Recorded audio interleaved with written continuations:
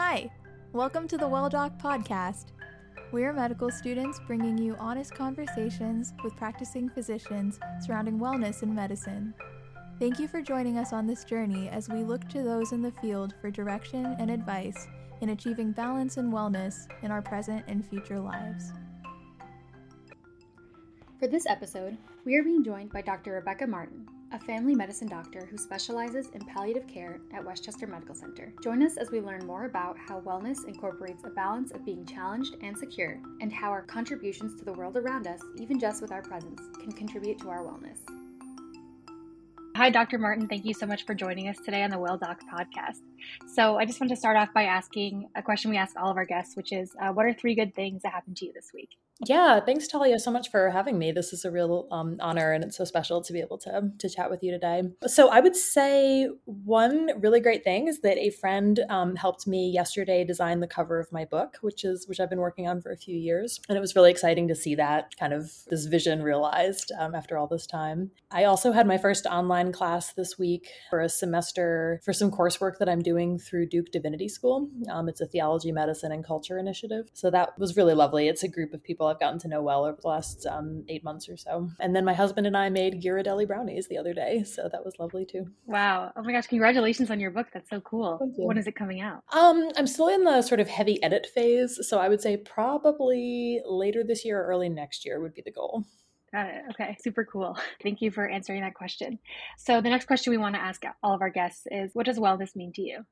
Yeah, I've been giving this one a little thought because I feel like it's a little difficult to define. It's sort of ineffable. But as I was thinking about this, I feel like wellness is a state of deep flourishing that comes from a healthy tension between being stretched and challenged and being secure and affirmed. And that part of that, I think, also encompasses the ability to produce or contribute in some way to the world around you, even if it's kind of only by being present. It doesn't necessarily mean that wellness includes, productivity, but there is something in our design that we really need and want to contribute or engage socially in some way. And so I think for me, that's sort of how I would think of wellness. Okay, cool. So kind of just like jumping off of that question, how does that kind of incorporate to how you see your career in medicine and also in the things that you do like outside of that? Sure. That's a great question. So I had always wanted to be a physician, and it wasn't necessarily to, quote, help people. I actually really loved sort of the biology of it. I was fascinated with the science and the way the human body worked. And it just felt like this amazing opportunity to plumb the depths of our physiology and our anatomy and our workings and misworkings. But I would say my mind has shifted a lot over the last decade or so of practice. And this kind of gets at that idea of contribution or productivity, that to really be able to engage with and connect with people in crisis and who are suffering and who are hurting, whether that's physically or emotionally or mentally or socially, kind of any aspect of the pain that they're feeling. And to be able to not only address that with the skill set that I have, which is really important, of course, but also to bear witness to it and to be present to it. And so in that way, I don't know if I would define it as like helping people. I still feel like that's kind of trite, but there is something about this incredible privilege, this really sacred privilege that we have to enter into that space with people in their vulnerability. And so for me, framing it that way really does help with what I would say is probably burnout prevention or resilience.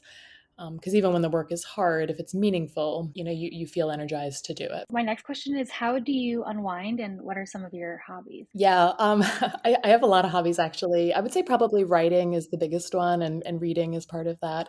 But I do love writing. And for me, I can just get lost in that writing process for hours. I also really enjoy listening to music. I listen to a lot of Gregorian chant, especially when I'm writing. I love listening to podcasts and drinking coffee and playing those stupid iPhone games for like half an hour in the morning. That's like a big unwind for me. And then spending time with my husband and with friends, whether it's playing board games or watching a show like West Wing or Parks and Rec. We cook together a lot. And then actually I sort of enjoy picking up new things and like stretching myself. And so I'm starting to learn violin, which I've always wanted to learn. I used to play the piano and I'm familiar with trumpet and guitar, but violin's always been on the bucket list. And so I got a violin recently and screeching out in the back room, hoping that it will get a little bit better soon. And then I like to stay active. So walking and hiking are pretty important to me. And then when the weather is nice, I like to go cycling. I used to be a runner, but I had an injury, so I can't continue to do that. And then yoga is sort of a really important unwind for me, actually, even if it's just like a quick 4-minute or 5-minute yoga routine every day. I know you mentioned about your book before. I don't know if you're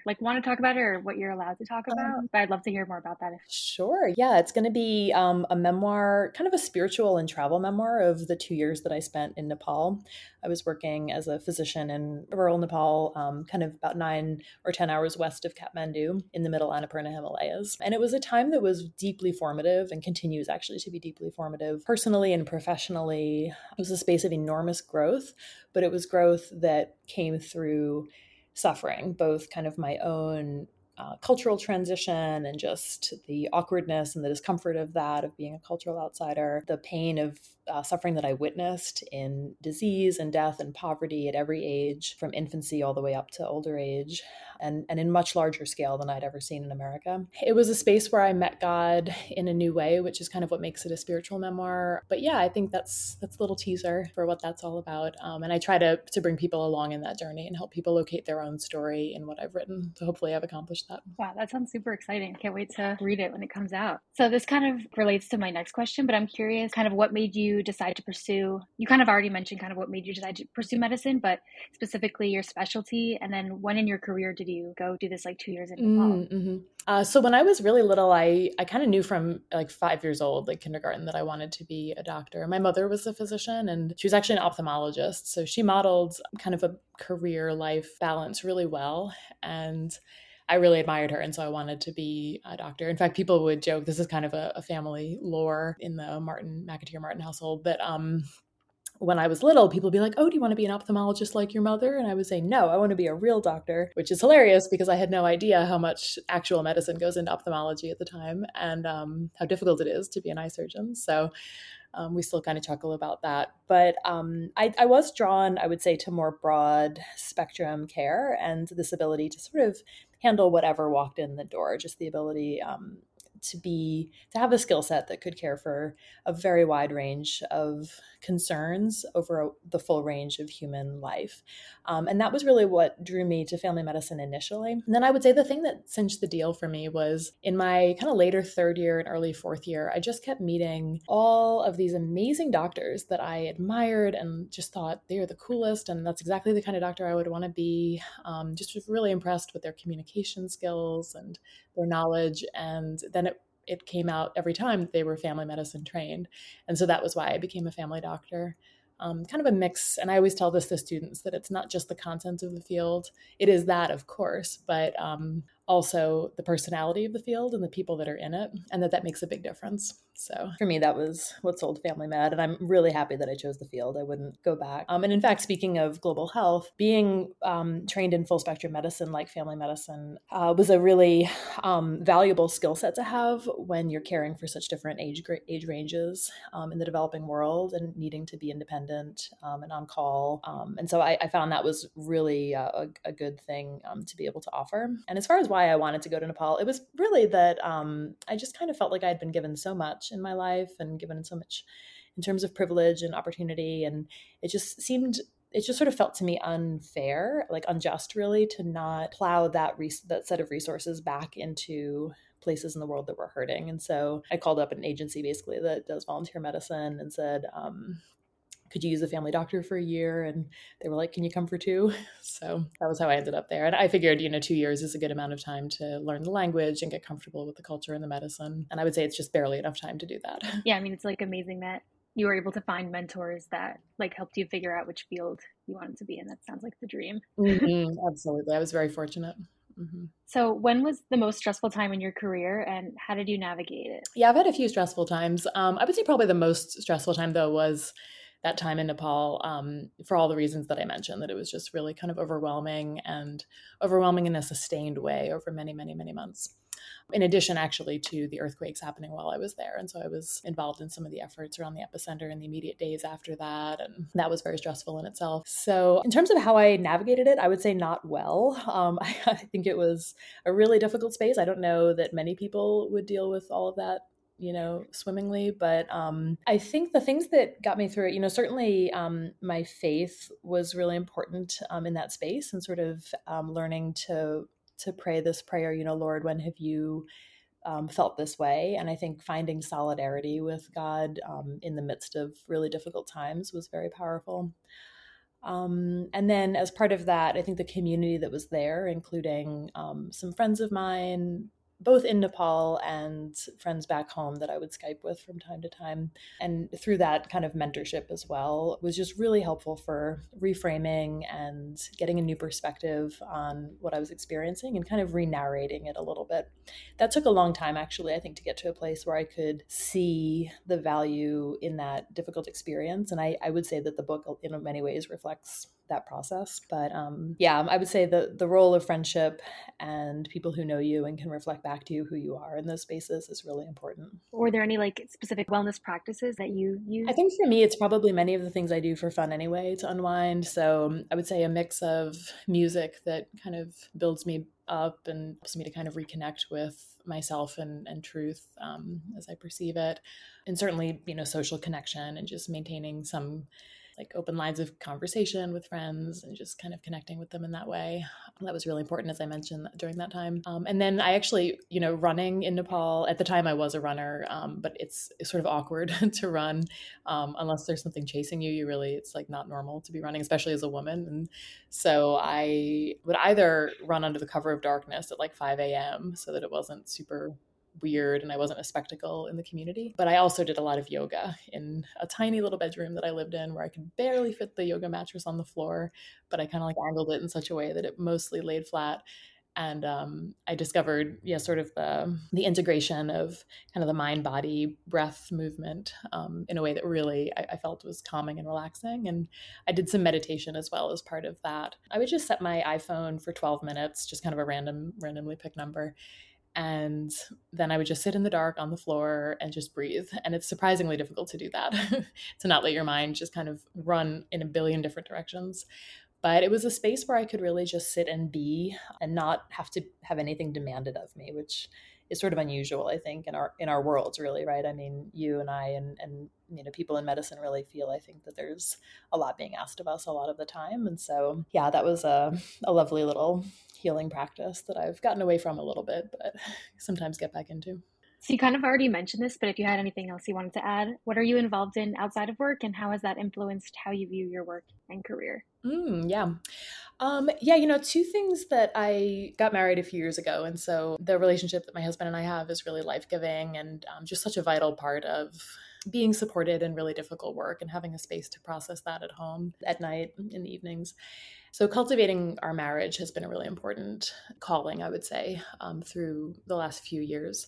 And in addition to that, I'm really connected with our church, New Hope Fellowship in Tarrytown. I've been going there for, 15 or 20 years. It's been a while, a little more than 15 years, I'd say. And I'm involved in their missions organization and embedded really in that community. It gives a lot of meaning to the work that I do, just because seeing myself as being a compassionate presence to those who suffer, that helps me to really reconnect with the power that I discover in God, in the ability to do that day to day. And the hope that one has, in seeing a lot of death and suffering, the hope that one has that that's not necessarily the end of the story. That's been really important. And then also, I've been taking these courses at Duke, as I mentioned, at their divinity school. And that's been really challenging. They're really difficult courses. It's 3 graduate level classes taken over the course of a year and very challenging coursework and a lot of reading, but it's been allowing me to ask some really important questions, I think, about precisely that. What are we called to as physicians? What is the meaning of our work? And how do we do that well? How do we really embody that compassionate presence effectively and meaningfully for ourselves and for our patients and their families? So I don't have good answers yet, but I know that that's part of why I'm spending a lot of time with the reading and the coursework. And so I'm excited to see, I think, what that certificate course brings. The next thing I wanted to ask is, what do you like most about your job position specifically, and what have you found most rewarding? Yeah, that's a great question. So I'll have to tell you when I get there. I'm actually between jobs right now.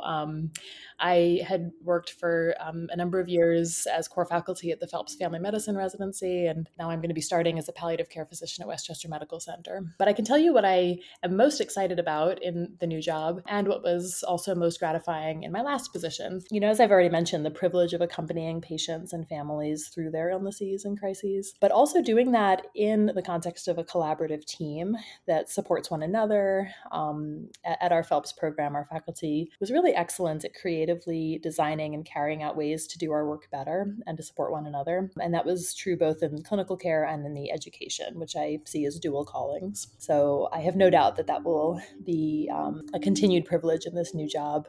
And I'm really excited to start with that team at Westchester Med. So I wanted to ask, how do you manage kind of like the work-life balance?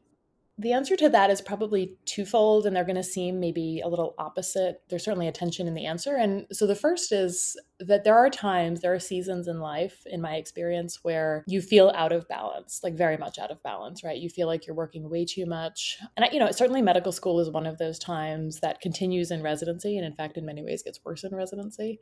And then in my early attendingship, I also found that same thing to be true, that it was a period of a good, probably like almost a decade, maybe not that long, but quite a while, where large periods of my time, I felt like I was not in fabulous balance. You kind of like are holding it together, keeping the wheels on. But even when there's some latitude that you have, like some power over your schedule, even then, it can be hard to find, quote, balance, or what I would say is margin, right? Like what is the healthy margin that you need? And it's very individual. Everybody needs their own window of tolerance. We each have very specific kind of parameters, I think, for ourselves. And I found, to use this image of like if you're driving a car and you're going over like back and forth over the dotted lines, you can kind of imagine like if there was an alarm that went off every time you crossed the right line, the right dotted line, and then the left dotted line, you'd pretty quickly figure out like where is the margin, right? Like how do I stay in my lane? But in life, we really don't have those alarms going off. You only know when, you're kind of alarming, like when you're stressed, when you're feeling like you're way tapped out. And often you can, especially, when you're pretty accomplished, like people in medical school, you can kind of sustain the craziness for quite some time before you really tap out. And so I found that it was in those times of crossing the boundaries and finding that I had lost my margin, and doing that repeatedly. Like it took a lot of, I'd say like several years before I really figured out where those lines were for me. And then to just respect them, to just say, like at this point, in practical terms, I try to end work at a certain time. I say, somewhere around 6 p.m., I'm going to be done with work and I have to go home. What's done is done. And if it's not done, that's an act of faith as well, to just say that the work will get done at some point. And it doesn't all depend on me to do it today. Another thing that I found is just reserving a few nights a week where I don't have anything scheduled. I don't schedule my time right to the edges, but I almost like block out blank time. That's been really helpful as well. So I think, you figure out how much time you need. For some people, it's 1 day a week. For some people, it's 6 days a week that they need like an evening to themselves. And that's totally fine. Whatever it is for you, I think to just embrace that and to recognize that insofar as you're able to schedule your time, to try to honor that. As I'm thinking about it, you asked about what's rewarding in work. And I think looking at and really identifying and naming the things that are rewarding. Like for me, I'm a teacher at heart. So this would be an example. When I see students and residents having an aha moment and they're really connecting deeply with something that maybe they've been struggling with for a while, or you see this growth trajectory as they are on their career and professional development, I think to just identify that and to sort of celebrate that and say, oh, that's really beautiful, and to enjoy it and to pause for a moment and really notice it. That I think helps even when you're working hard and when things are difficult. And you might find this even in the academic years of M1 and M2, that you might find something and just allow yourself to pause from time to time and say, wow, that is fascinating. I'm struggling to understand the heart cycle. And yet in the 20 minutes that I've been spending on this paragraph, it's happened how many times? The countless times, right? Just automatically in my own body. And so I think to allow yourself to pause and just sort of enjoy and appreciate and hold in wonder some of the things that are really beautiful to you about whatever it is, whatever the hard work is that you're doing. That's a big piece, I think, about the work-life balance. Because then you don't feel like you're just waiting for your work to be done so that your life can start. By this point, when you're a third or fourth year med student, you've got friends that have been out in the workforce for a while and making money for a while. And I think that can be a little demoralizing unless you realize that actually you're working now. You're not getting paid for it yet, but you're working now just like they are. And your life is not on hold until you've got the MD. Yeah, thanks for saying that. That's really helpful. So that kind of like answered my next question, but I was going to ask if there's one thing you could tell yourself as a medical student, what would it be, or any advice for current students? Yeah, definitely. Yeah, I'd say that's probably a big one. Like really drink it up, right? I always think like we don't get a dry run at life, right? This is it. Like, this is our chance. And so to sort of feel like something's on hold or waiting for something else and to lack contentment in that space is, I feel like, to sort of wish away sections of your life. And, I think there are times where that's unavoidable, but if you can avoid it, I would try, because it does feel like it makes life a little bit less enjoyable and less rich if we don't discipline ourselves to try to stay in the moment and just enjoy things as they come. I think another piece of advice that I got actually when I was like the first week of M1 was don't compare yourself to other students. Like, don't compare your approaches. I had roommates that would be in the library for 12 hours a day, and that was definitely not my approach. And I thought, oh no, like, they're going to do so much better than me. And that ended up not being the case. We were all kind of doing fine. So I would say you do you. Like, at this point, you've been through a lot of academics. You've proven yourself many times over the course of college and, as far as you've gotten in medical school. So, just trust that, and trust that what you need, and you can just go with that. And I think it helps you to be a little happier and a little bit less kind of anxious. At least it helped me that way. So hopefully that's the case.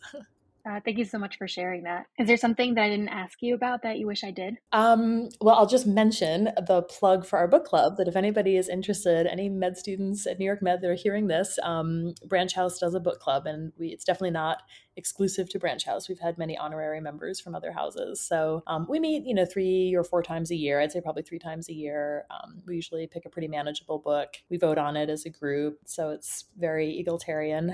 But yeah, I love hosting those. We'll sit out on our patio. We're here in the living room and just have wine and cheese and chat about deep things and the things that we find beautiful and challenging about our work. So if you're interested in that, send me an email, Rebecca Martin, and I would love to add you to our list. What are some books you've read in the past? Yeah, my goodness. So we've done Body of Work by Christine Montrose. We've done Tennis Partner by Abram Verghese, Strength and What Remains by Tracy Kidder. The next book we're actually planning to do is a book written by my friend and colleague Anna DeForest called A History of Present Illness. So I'm really excited about that one. Our next meeting will be April 18th. 2023, and I'm going to send an email out to our list on that. So let me know if you want to be added to that.